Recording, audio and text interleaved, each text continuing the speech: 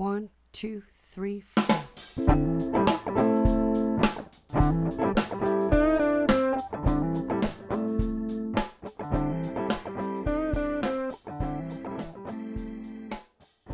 Hello and welcome to It Starts With Beer. I'm your host, Will Siss, and on today's episode, I speak with freelance beer writer J.C. Williams. He's Connecticut-based, and he is getting to see his stuff in some nice publications. Wine Enthusiast, October, among others. I spoke with him back on June 17th. Good news, looks like I'm back in the newspaper, going to the old school technology. I've been writing for the Republican American, a newspaper in Waterbury, Connecticut, for 15 years. And had to be put on hiatus, and looks like I'm back. My recent column on Elisa Bowen's Mercado was prominently placed in the accent section, so happy about that. And it looks like I'll have more of my stuff in the Republican American in the coming months, years, decades, who knows. So let's listen in to my conversation with J.C. Williams. Hey, J.C. Williams, nice talking to you. How are you? I'm good, Will. How are you on this Wednesday? Yeah, it is a Wednesday. It could be any day. It feels very, I don't know, it feels very Wednesday. Like right in the middle of it all right now for me. Yeah, it's accurate. I'm going to ask you some questions. You can answer them or not. We can turn it into a conversation. Doesn't matter. But right now I'm going to ask you some formal questions like an interviewer would, and we'll take it where it goes. You are an author of work in a lot of different publications. From what I've been noticing, Wine Enthusiast, Edible Queens, October, and Cuisine Noir, to name a few. How did you get into writing about beer? Well, I had a job as a copywriter for close to a decade. And then one day I did not have a job as a copywriter. So my then girlfriend, now wife, has been worked in food media for like, I believe the last decade. And she works at Wine Enthusiast. And she's like, do you know anything about Italian beer? So being a giant dork, I was like, oh yeah, there's this, there's that, and I just fired off a whole bunch of things. She's like, do you think you could write an article about it? I was like, sure, I know enough about beer to fake it, and I wrote an article, and that was kind of the beginning of it all. Are you going to let loose that we're all just faking it? Yeah. Yeah. I mean, I don't want to. The industry's biggest secret. It is. It's released now. So this was a girlfriend thing. Now copywriting, is that what you said it was? Copywriting? Yeah. So for the most part, that entailed promotion, or what was that mostly about? Yeah, I worked for a sort of nano bank financial services company / education. It was one of those tech startups that kind of dabbled in a lot of everything, or a little bit of everything. So I wrote marketing materials basically for a checking account. Okay. And then I also did some of we were higher education focused, so I wrote some, I would edit some of the client-facing materials for college administrators and the like. I did several years of editing bond analysis, so whoa, I kind of understand that world. And again, I was an English major, so it was like my job was to turn their financial ease into regular talk. And I learned a lot and forgot almost all of it since I've left. So nice. I totally understand where you're coming from with that. So tell me about your life before beer and how you first started getting into it. So my life before beer, I didn't really drink because I don't know if you're familiar with punk rock, hardcore, straight edge Oh, kind of sure. thing. Yeah. yeah, so I was into that for a long time, and then I was like, I don't know, I had this girlfriend that we broke up, and so that I was like, matters. Oh, sorry, probably shouldn't swear. Oh no, Anyway, that's quite all right. It gives me a chance to use the beep. Bring it up. Curse away. I need the work. so I whenever I dabbled with like cocktails, and I was like, I didn't really like beer because all my friends, we were young, so we all drank cheap, crappy beer. And I was like, I'd rather just have like, a Jameson and ginger, or Tullamore Dew and ginger. That was actually my preferred drink. So were you stepping away from that whole straight edge life? I mean, were you not around people who were straight edge anymore? I mean, most of my friends had stopped kind of at that point, because we're talking like, I don't know, I think I was in like my mid-20s. Okay. So like I still like listen to the music, but I was just like, I don't know, it was like a weird point in my life where like my long-term girlfriend had broken up with me, and I was just like, nothing matters. Yeah, which a lot of what that nihilism in the music is all about. I'm about to have a nervous breakdown. So then, like, whatever. So I dabbled with cocktails. Then one of my friends was a home brewer, and he brought over, I think had to be like a Belgian white clone. I think maybe it was like a Hoegaarden clone, or Hoegaarden, however you like to pronounce that. Sure. And so then he was like, yeah, it's like, based on this style, and like, here's like a commercial version of it, and like, then you find out about Blue Moon, and so you drink that till you have like Hoegaarden, and you're like, oh, why was I ever wasting my time with Blue Moon? And so then so I started dabbling in homebrewing myself. Oh, how'd that go? And then it was fine. I was an extract brewer, so it's like you boil some water, you dump some stuff in. It was, it like once the jump between extract brewing and like all grade is like, I don't know, single A baseball and the majors. No, that's not even fair, because single A takes some actual talent. Little League and the majors. It was just completely a different world. So then I kind of got into, I still wasn't keen on the hoppy stuff, because I would always say it tastes like dirty hippie socks. Oh, sure. That was your punk side coming out. Yeah, definitely have to make fun of jam bands. I still do to this day. So I just drank a lot of Belgians, and I was brewing, and then I moved, and I didn't have as much space to brew, so I haven't brewed in over 10 years, probably close to 15, 12, whatever. So, but then, I got into Belgians. I drank a lot of those for a long time, and then, those are kind of not hard to find, but like most bars, like the best you could do was, Blue Moon or some kind of Hoegaarden if you were lucky. Then I got into stouts, because that was also malty, and like browns and like old ales, like stuff, more of the malty kind of higher ABV stuff.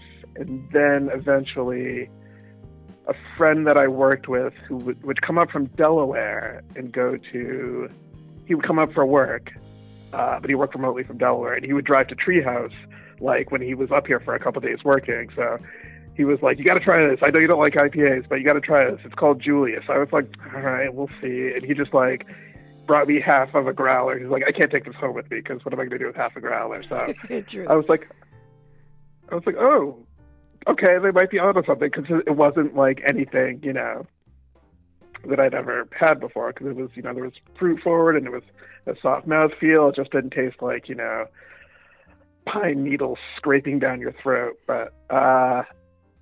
But so I drank, so then I got into IPAs, and I kind of broadened out, and then, obviously the whole New England craze happened. I was also drinking a lot of Nebco stuff, because I enjoyed their stuff. I loved, was it 668, Neighbor of the Beast? Oh, yeah. That one's pretty good. High octane. Yeah. This is back when I think they were putting them out in 16-ounce cans at the time. Ooh, dangerous. Which kind of seemed dangerous, but I was like, hey, go for it. Sure. Live La Vida Loca. So now I kind of now I like everything, because like I've burnt out on the whole hazy thing, and like you after a while, if you drink too many, the flavors all blend together, and you kind of can't tell the difference between one and the other. So now I feel like I have a broader palette than I did when I first started. Sure, yeah, you're like stretching that rubber band out a little bit, and I mean, you kind of have the ones that you go back to, but I don't know. I find that it's just purely about mood. Sometimes I am in a mood for a New England IPA, but that mood doesn't strike very often. I'm more of a malt head myself. Well, you have a lot of these freelance gigs now. It's starting to spread out, and you're known as kind of the beer guy or a beer guy at Wine Enthusiast. What's it like to write about beer for a wine publication? It's pretty good. It's a very good niche Sure. because they're a lot of the writing for a wine enthusiast is just trying to. Sometimes it's just like it's informational or trying to find an angle about a beer that will appeal to a wine drinker. You're like, oh, if you like, XYZ wine, you might like, 1-2-3 style beer. Like I wrote an article, I can't remember what it was, but I wrote an article about comparing if you like this kind of wine, you might be into this kind of beer or this kind of hop. I think it was based on hops. Sure. So it's fun. So that means you've needed to become a wine aficionado as well? No, I know nothing about wine. Like I'm like red, white, rosé, sparkling. There you go. Wow, I could work for a Wine Enthusiast. I know that much too. Yeah. But you had to did you have to do some research into wine to make the comparisons between what hops brings out, or did you rely on a colleague? Well, I relied on a colleague who is now my wife. Again, I'm seeing a pattern here. Yeah. Yeah. But no, I talked with her because, obviously she works in the wine world. I was like, so if something kind of has this flavor profile, can you find like a comparable grape? And she's like, yeah, try this one and that one. And so, it's always good to have another expert in the house. Absolutely. Well, that's wonderful. Your recent piece for Wine Enthusiast was these 10 black-owned breweries make great beer. It's kind of more of a listicle, which I don't say in the negative. Those are very popular and very helpful because it often gets you a lot of information. Did you find that there was kind of a connection between the breweries besides the obvious that they're black-owned? Did you start seeing any patterns emerging between these, or were they all... Was it quite disparate? What did you find when you were all done doing that research? I mean, they're all really different. I mean, because let's see. I think Green Bench out of Florida, they do a lot of classic styles and lagers and pilsners, and then you have like Weathered Souls, who are very much stout forward. I don't know if you know about the Black is Beautiful beer initiative, but it's exciting. It's an exciting one. It's huge. Yeah, I wish more Connecticut breweries were taking part, but what are you going to do? Yeah. So I'm actually going to homebrew the recipe with one of my homebrewer friends, and I'm going to donate some money to the Connecticut Bail Fund most likely, and then, if anybody wants to make a donation, I will give them some of the beer we make in exchange. I don't know if that's 100% legal, so please don't let the state police kick down my door. No, they're the only ones that won't listen to this podcast. That's perfect. So yeah, the Weathered Souls project has gotten so much good feedback. I just released a podcast today that is an interview with Elisa Bowens. They're doing one, right? They're one of the 4 that I saw, but it was like literally when I was talking to her, there were maybe 400 something breweries signed up, and then I double checked again, and it was up to like 700 or 700. It's intense. So that's a very cool idea, and I noticed also that they are not saying you need to give to Know Your Rights camp or any specific ACLU, like a specific one. It's, hey, whatever you want to do, which I thought You're right, and try to find something around you, something local, as opposed to just, I don't know, do some research. And we always talk about, well, not we, the beer community always talks about the beer community. Yeah, we do. And if you want to talk about the community, do something in the community and don't just, someone told you the name of a charity, so you just fire off the money into that. I don't know. I think everyone always pumps being local, and it's like, well, if you're gonna, drink local, then act local, so to speak. paraphrase a bumper sticker. If it's not one, then it should be. What made you decide on the charity that you chose, or the organization you chose? I just think bail reform is important because, I mean, I don't know, prisons are terrible, and, you know, the fact that people are being held because they're poor, because they can't afford to bail themselves out, just seems like, I don't know, two strikes against you, right, so to speak. Right. So, I'm chapter 1 deep, which by listening hours is, you know, like 3 or 4 hours into the new Jim Crow, and this is this 10th anniversary version of this book by Michelle Alexander. Me trying to sound smart. And it really does focus on the fact that the prison system is in tremendous need of reform. So, yeah. And now, so, I mean, we're finding that, you know, a lot of, I mean, your article about the breweries seemed to let us know that African Americans are owning and patronizing breweries. Is this something that's been going on that I didn't know about? Is this something that's relatively new? What have you noticed in terms of charting the interest from Black America versus White America? Is this relatively recent, or was it always along the same curve as everybody else? I mean, I don't know if it was always, it wasn't really along the same curve, I think, but, you know, everyone always will say, Garrett Oliver is, you know, obviously the beer god, so to Sure. speak. Yes. And everyone can cite him, but, like, you know, he, I believe, has been an inspiration to, you know, countless other Black men and women to own their own breweries. I think over the last, I don't know how many years it's been, but, like, over the last 10, there is a large, even though the demographics and the statistics don't tell you, there are a lot of Black men and women who enjoy beer. But, you know, when you go to a tap room, you might not see it. Like, especially in Connecticut.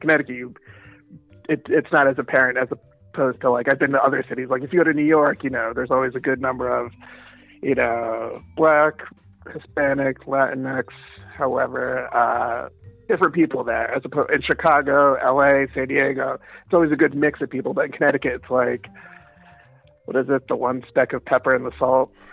You know, I don't know if you're familiar with that phrase. Yeah, but, well, yeah. I think right, among others. Yeah, it's absolutely right, and the idea is that it seems as if there's and again, I don't know the demographics for sure, but there are locations where there are more Black people than white people. It's not spread out among the states. So if you go to certain cities, if there was a brewery there, you know, I was thinking, you know, the first time I really saw that, and it was very recent, was going to Brewport in Bridgeport, because it wasn't the ownership, but it was the people working there. I was like, yeah, this looks like America. You know, this looks more diverse than any other tap room or brew pub that I'd been to in Connecticut. So one of the things I noticed also was that you wrote about Fresh Fest, and that, you know, that's an example of a city, you know, away from Connecticut that was celebrating Black brewery ownership. What do you think that is something that we're going to see more of throughout the country, or is that you think that you see that as being kind of an isolated, that's the Mecca? No, I think it's just up to whatever quote unquote the scene is. Like, you know, putting on a beer festival obviously is a huge undertaking. I know that Crownton Hops had planned an Oktoberfest in LA prior to COVID and all that. So I think other people are trying to do it or doing similar things. You're seeing more and more of, like, people who are not typically thought of as, you know, it's a bearded white male. Right. In beer, and then, you know, organizing, coming together, and, you know, saying, yes, we are here. We also enjoy beer. That didn't mean to rhyme, but here we are. Yeah. Right. I mean, I think that's the idea, is that sometimes it takes a little bit of a breakthrough in one place, and then it becomes, well, of course, it helps if it's economically viable as well, which I think came across in my interview with Elisa, which was that, this is a big opportunity for people who want to not just express themselves and their love of beer, but make some money. Or this is a big Right. industry, and you're leaving a lot of people out of it. Right. Yeah, that's what that tone has been, I guess, for the last couple of years. I think it was the Brewers Association. Somebody was saying, like, if this is going to survive, you need to expand your demographic beyond, like, dudes in flannel. Sure, because then it started with women in flannel. They got Right. got in, and now it's the tent is big, and it should be big because it's beer. And I think that for some people, some of us, speaking from the white bearded demographic, this may be one of those few avenues that we do interact with people of different cultures. If you aren't actively seeking it out, or you don't work in an environment, or you don't just happen to have friends of different backgrounds, this is a way to get to know people, and vice versa. Right. Now, what do you think about this new focus on black-owned businesses? I'm thinking, after the recent protests, after the death of George Floyd, what do you think of this change, or do you think that it's going to make much effect at all? I don't know. I guess it all really depends on I guess it depends on everyone's intent and, like, the brewery's intent. Like, everyone flipped over, and not everyone, but many breweries did the black square thing, right? And it was felt like it felt like checking a box sometimes, because it was like, okay, you recognize, a lot of them didn't even say Black Lives Matter. They're just like, yep, Blackout Tuesday, here's your black square. Hope you guys are happy now. Like, it kind of just, it doesn't, so, like, but then, some people stopped and said, made a statement like, this is awful, we've been quiet about injustice, Black Lives Matter. Like, the two of the best statements that I saw came from Vermont breweries, came from The Alchemist and came from Hill Farmstead, which I was like, what are there, 5 black people in Vermont? Like, I don't know. It just seemed like... Next to the 4 black people were heartfelt. Yeah. They're cousins.